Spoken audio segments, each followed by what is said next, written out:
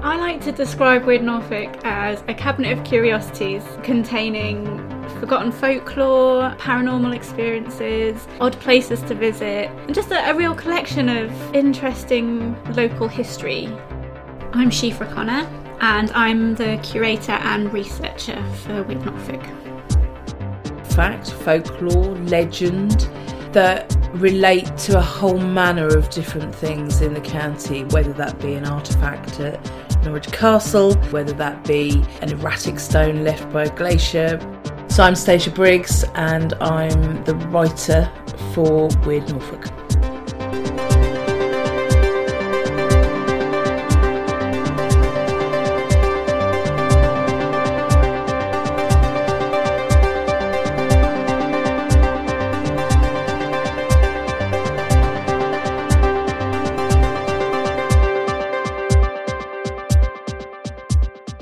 On today's podcast, we're talking about the Warring Brothers at Wickhampton.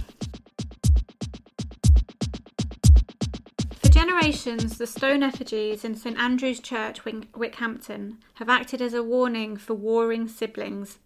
Many a child has been told the tale of two local brothers who couldn't work out their differences. This is how the story goes. Two brothers spent many years arguing over their adjacent land boundaries. When neither brother could concede, their dispute turned violent. Their final fight was so vicious that they tore each other's hearts out with their bare hands.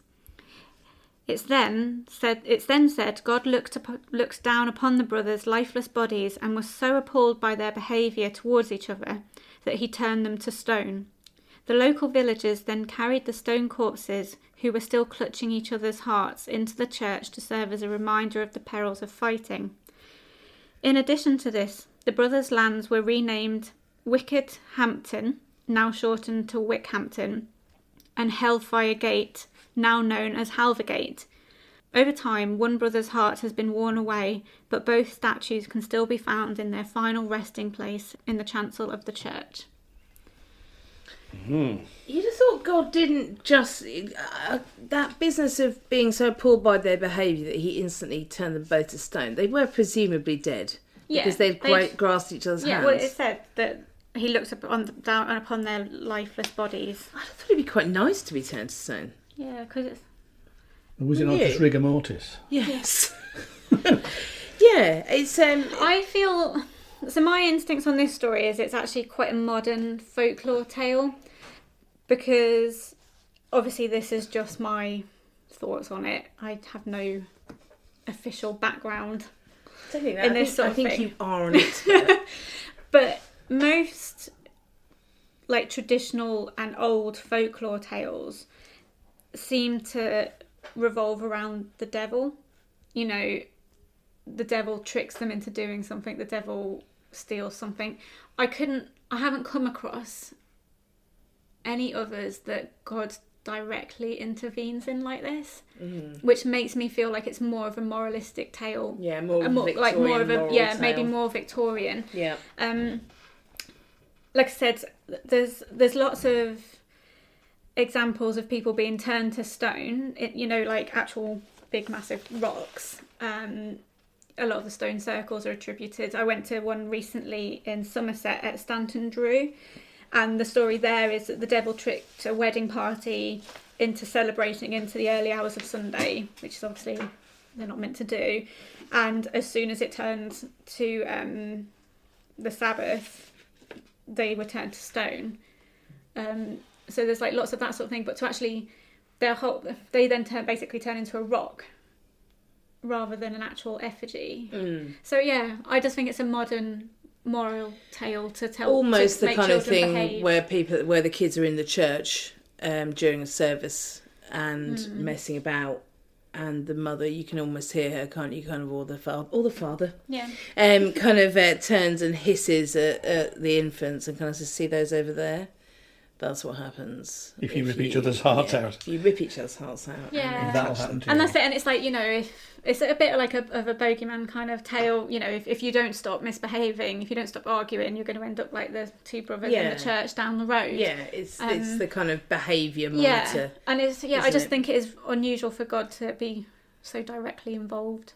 because he usually just like doesn't really bother. He just lets the Do you devil. think would that give it more impact than if it had been the devil that turned them to stone? Yeah, because it's a different kind of scared, isn't it? Like the devil is scary in that he is like, "Urgh." And you don't want to go to hell. Yeah. On the other hand, in folklore, he's normally a bit of a moron, isn't he? Yeah. And he kind of can easily be tricked. Whereas And like God has the final word. God Yeah. is like God, and Yeah. you can't trick God. You're not going to be. And pulling he the wool sees over everything, God's- yeah. and he'll see if you're being naughty. bit like and he'll turn- Santa. Yeah, it is so, isn't it? Yeah. Like he'll see if you're being naughty, and he'll turn you to Or stone. nice. Yeah. Yeah. But I am quite fascinated with the whole petrification thing. The whole, in particular, I did classics at A level really badly, but I still did it. It's kind of, I'm such a total crawler at school, and this was the one I did worst in, so it still smarts a little bit. I didn't get an A. And that with my incredible knowledge of the toilet underground systems of the Romans, which I thought, that alone deserved an A. Anyway, let's not get into that. But we did do Medusa, who is a classic of the petrification kind of tales, and Poseidon, of course, also. He turned a whole ship into us. Yeah, he did, and just those tales. I mean, they are great stories, aren't they? Those classic tales of people who are able to turn humans into stone. And Medusa was particularly a cruel story, wasn't it? Because she was raped, wasn't she? And it was. Gosh, who turned her into a monster? Her sisters were the Gorgon sisters. She was raped by Poseidon, wasn't it? Yes, I think it was Poseidon. Yeah, who then himself was able to turn things into stone, and she was turned into a monster with snake hair. Because he raped her. And because it wasn't Diana, it was one of the goddesses was so upset Athena was so upset this had happened in her beautiful kingdom. She opened a card shop. That she opened a card shop, and and from there on, legend comes. But in the Bible, people get turned to salt, don't yes. they? Yeah. Which is possibly more stone. useful. Yeah, which is stone. Really. Yeah. Yeah, but it's obviously, it seems a very strange, if someone said today, well, you'll be turned to stone, you would just laugh, really, wouldn't you? But clearly this was I think the interesting thing about it as well is that I've been to this church and it's really cool there. And the effigies are still there, but they're quite clearly a man and a woman. Yeah. Like it's that's like that's that the is the other thing. In That the is, room, and so somebody. That's the other thing that makes me feel like it's just a more Victorian story, is because if you go back and it's obvious it's a man and a woman. Are you deliberately not saying what his name is because you can't pronounce it? Yeah. Yeah, I thought that might be the case. And what is it? Okay, it is. The effigies are, in fact. So this one we can solve immediately. It's not brothers ripping out their hearts and God pronouncing judgment. It's 13th century depictions of Sir William Gerbig. Sir William and his wife, Bill to his name. Bill, who are lying patiently on their beds waiting for Judgment Day. Sir William possibly raising his heart to God in prayer or towards his wife in a sign of never-ending love. So it's actually, it's more likely to be that he's raising his heart to God than never-ending love. And also, it looks like the woman's hands were more in a praying thing, so I don't even know if there ever was a heart in her hands, but it looks like it's been really chipped away, so there may have been, but it looks more like she's in prayer. So, and I suppose she could be a very effeminate man. Let's not, she could be. Let's not take that away. But it does have their names on it, as I recall, doesn't it? Yeah, it does. Yeah. So yeah. And he was a benefactor for the church. Yeah. It's still going back to the story. It still seems quite harsh that you rip each other's heart out. Yeah. Why that sort of, why don't you tell your children that, if you play with fire, one, you're going to burn, then you're going to be turned to stone. Yeah. Or if you poke someone in the eye, you're going to be turned to stone. But then, why ripping out each other's heart? But that maybe it is a bit older than Victorian then, because I know, like, obviously all the fairy tale, the original, you know, like Brothers Grimm and all those, they were actually the original ones are actually very grim, you know, and they did have like cutting off people's toes and all sorts of awful things. So maybe that does place it as a bit older than Victorian, you know, adding, because it adds those, that kind of, but kids love that sort of stuff anyway, don't they? Yeah. They've got amazing wall paintings there, haven't that they? was the other thing I was going to bring up about this church, is that I'd never, like, before I went to this church, I'd never really heard of Memento Mori, and then I walked in this church and I was like, oh my god, what is that? And it's, is it medieval? The three living in the 15th century. 15th. So what's Memento Mori? I thought it had I thought they were 14th century. I'm not going against Simon and his church website, and that's where that's from. Is it? Okay. Let's just quickly credit him. Norfolkchurches.com, co.uk, something like that. He's amazing. So on the wall, so the Memento Mori is Latin for remember death, and it's it was really popular in kind of medieval times, but also Victorian times, as a way of basically reminding everybody that, you know, death comes to us all, whether you're rich or poor, and it's going to happen. There's also the opposite, well, not the opposite, there's another term which is memento vivere, which is a slightly nicer interpretation, which is remember to live. So it's kind of like they go hand in hand, really. It's like remember death, but remember to live. Like, don't worry about it too much.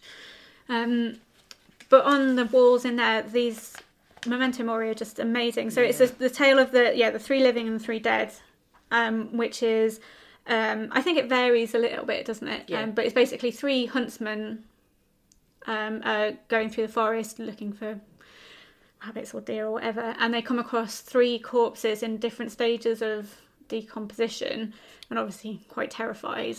But the corpses are like, you know, it's just like a warning. Yeah, chill out. Yeah, it's kind of like, is it as I once was, as you are now, as I once was. Were we. Yeah, as we are now, as you will be, or something like that. So as we are now, you will be. Yeah, it's just really amazing, like the way the skeletons, and you don't expect to see skeletons in a church in that way. I don't know. I think they're quite cute personally. They've got cute little faces. But it's just So what is it? Is it a painting? It's a massive mural. Yeah, Muriel.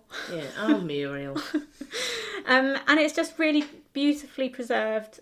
You know, you can really see it perfectly, and there's lovely little rabbits all over. It's just really amazing, and I'd never seen anything like it. And it's kind of the 14th, 15th century equivalent of like an Instagram meme. Do you know what I mean? Yeah. Like kind of saying, hey, you know, seize the day, live your best life. It's like that, but in the 14th century. I mean, and actually, once you start looking for Memento Mori as well, they're everywhere. They are everywhere. So that was my first point. I hadn't even realised I'd seen Memento Mori before.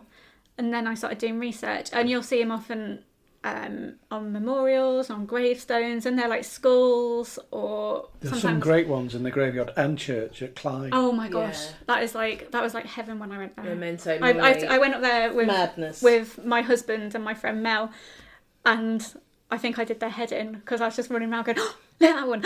Look at that one! Look at that one! I was like, I had my phone out taking pictures of all of them because they were so beautiful. Did we find one in the door at St Peter Mancroft? Yeah, one in the door there. I'd been to St Peter Mancroft before, and I'd thought I'd spotted all of the ones in there, and then when we popped in, there was another one just on a door carved into the.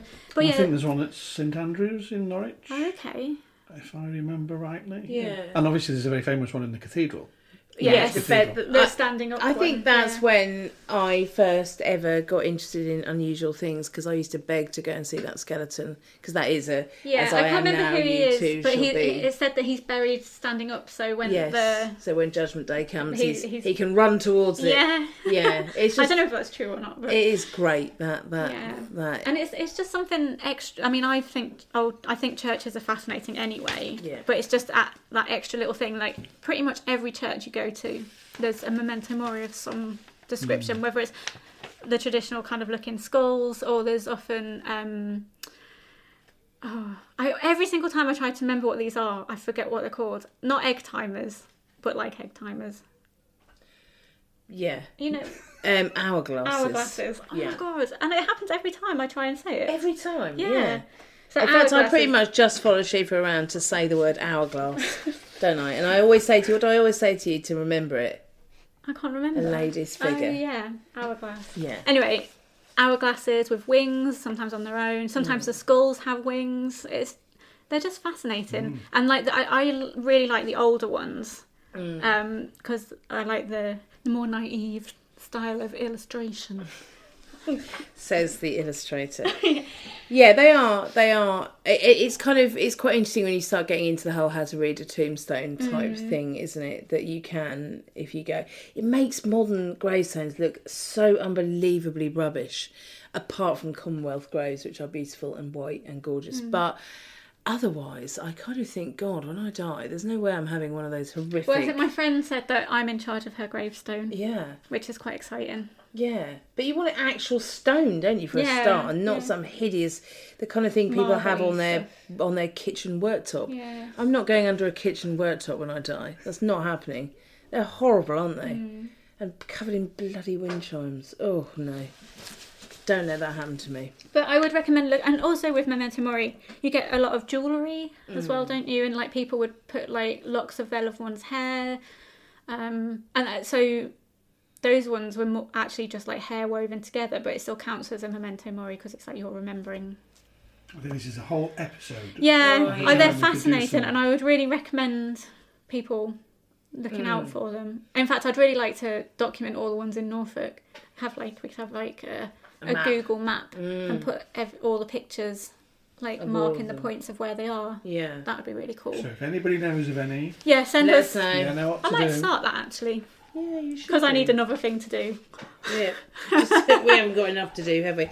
But I think this is a perfect example of a case where, much to our annoyance in a way, there is no haunting story, there is no ghost in there. This is just a kind of interesting tale of how people take something and make it make sense to them. I love that. Isn't it? It's like we often, well, not often, but we've talked about sometimes how or what things now will become future folklore. And I feel like this is a story that was told just amongst the village. And it's actually now kind of established folklore. Yeah. It's in folklore books. Yeah. You know. Despite the fact there's quite clearly an explanation and it's right there. You don't even have to search the explanation. I put this on... This is when I still use Twitter. I put this on Twitter and some smart ass replied, "Oh, I think you'll find they're a man of a woman." And I emailed, tweeted back going, "Yeah, if you read the article, it actually says that they're a man. Thanks for that." But you mentioned about the names of the two villages. I mean, is that true then? So did they start out as... I really hope that's true. I don't maps. We need all maps. Yeah, well, I mean, obviously I can get some old maps, but not that far back. I think we've now had it in the EDP twice, so I think that actually does mean it is true. True, yeah. Yeah, I mean, it's kind of, it's that sort of thing as well. There's enough. It makes sense enough to kind of make you think, well, yeah, that could be true, because the names do kind of like Wicked Hampton, Wickhampton, yeah, Hellfire Gate, Halver Gate. They sound kind of similar, don't they? Well, we're just shoehorning it in to make it sound great. Yeah. I really wish that was true. I wish it was true, but I don't feel like it is. I mean, Hellfire Gate is Halvergate. Halvergate is a bit grim, to be honest. Hellfire Gate's a bit of a harsh name for it, though, isn't it? It is a bit, really. Wicked Hampton just sounds like... And also, if they've got that much information, why haven't they got the brothers' names? Oh, you're so difficult, aren't you? Just... I mean, but once you start... God didn't have time. He just needed to mete out some vengeance quickly to stop those warring siblings. But then on the other hand, grains of truth might be that the land was actually at some point owned by brothers who didn't really get on very well. I don't think it's true. No, me neither. I think it was totally made up. I don't. Sorry. Yeah, damn. But it still doesn't make it any less valuable as a folklore tale. No, and I think that is the point, isn't it? And that's what I hope makes us a bit different, because we don't just kind of go for the, you don't write it off as like not being important just because it's not true or it's not like really well documented. It's still extremely important. Yeah, absolutely. Yeah. But you do get people who just write it off, don't you? I am really fascinated with these stories where somebody takes something which seems really obvious. It's a bit like the stones. It's why I like my stones, because, we know why those stones are there. but before there were explanations easily available, then of course it made sense to say, well, they're the petrified remains of maidens caught dancing on a Sunday by God. Yeah. Do you know? Of course they are. Yeah. You know, and yeah, why not? And that is kind of, you know, that those are the stories you don't want to lose. It's also a form of entertainment, isn't it? So obviously, back in the day, storytelling was a massive part of people's lives, and so you would make stories up about your local area because everybody kind of knew where they were. So. And that is, again, something we're quite interested in, isn't it? Bringing that back, trying to do a little bit more of that. And I think people are trying to do a bit. I think so. There's become a kind of a movement to reclaim a little bit of that because answers are so readily available now, aren't they? And that's actually quite tedious.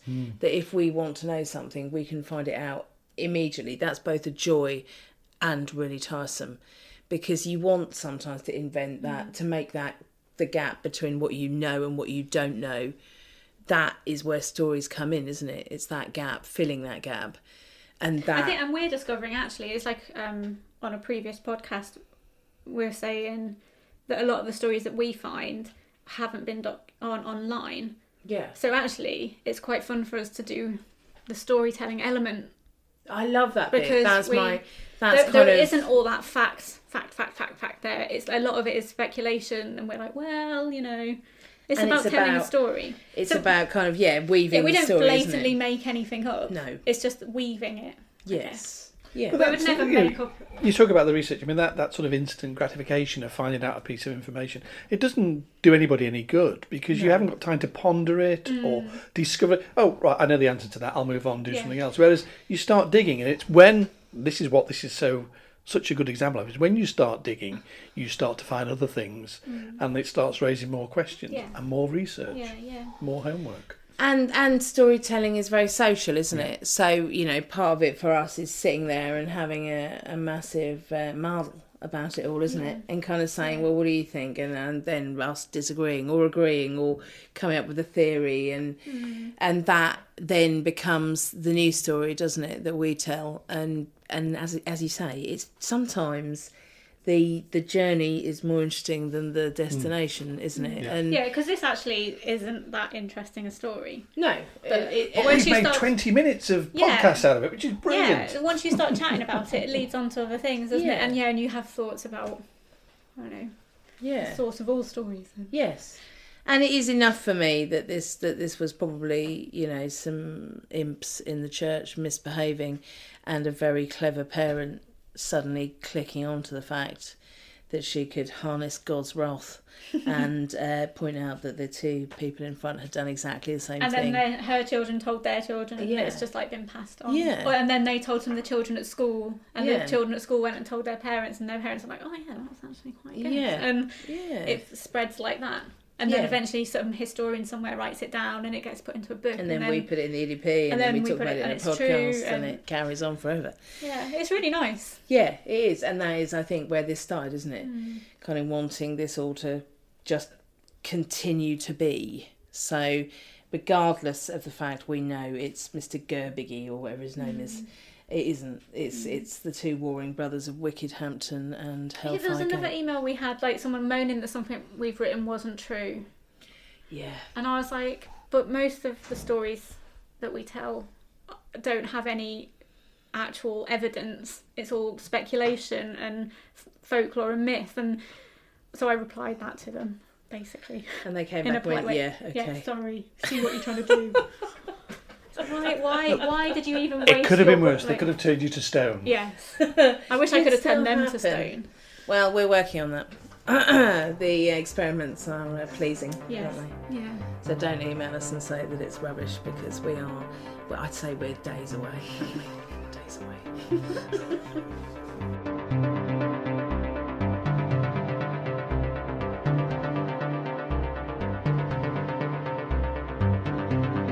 Thanks for listening to this week's Weird Norfolk episode. You can find us every week in the Eastern Daily Press on page 13 of the Weekend Supplement. You can also find an archive of all of our stories at edp24.co.uk. And if you're feeling social, you can follow us on Twitter and Instagram at Weird Norfolk.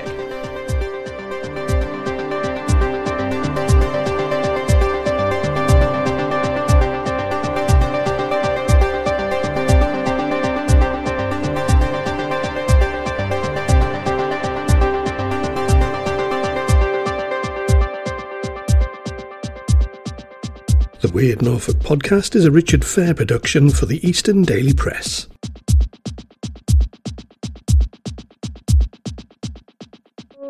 We'd love to hear your comments, your thoughts and your weird stories. Just contact us at weirdnorfolk@archant.co.uk.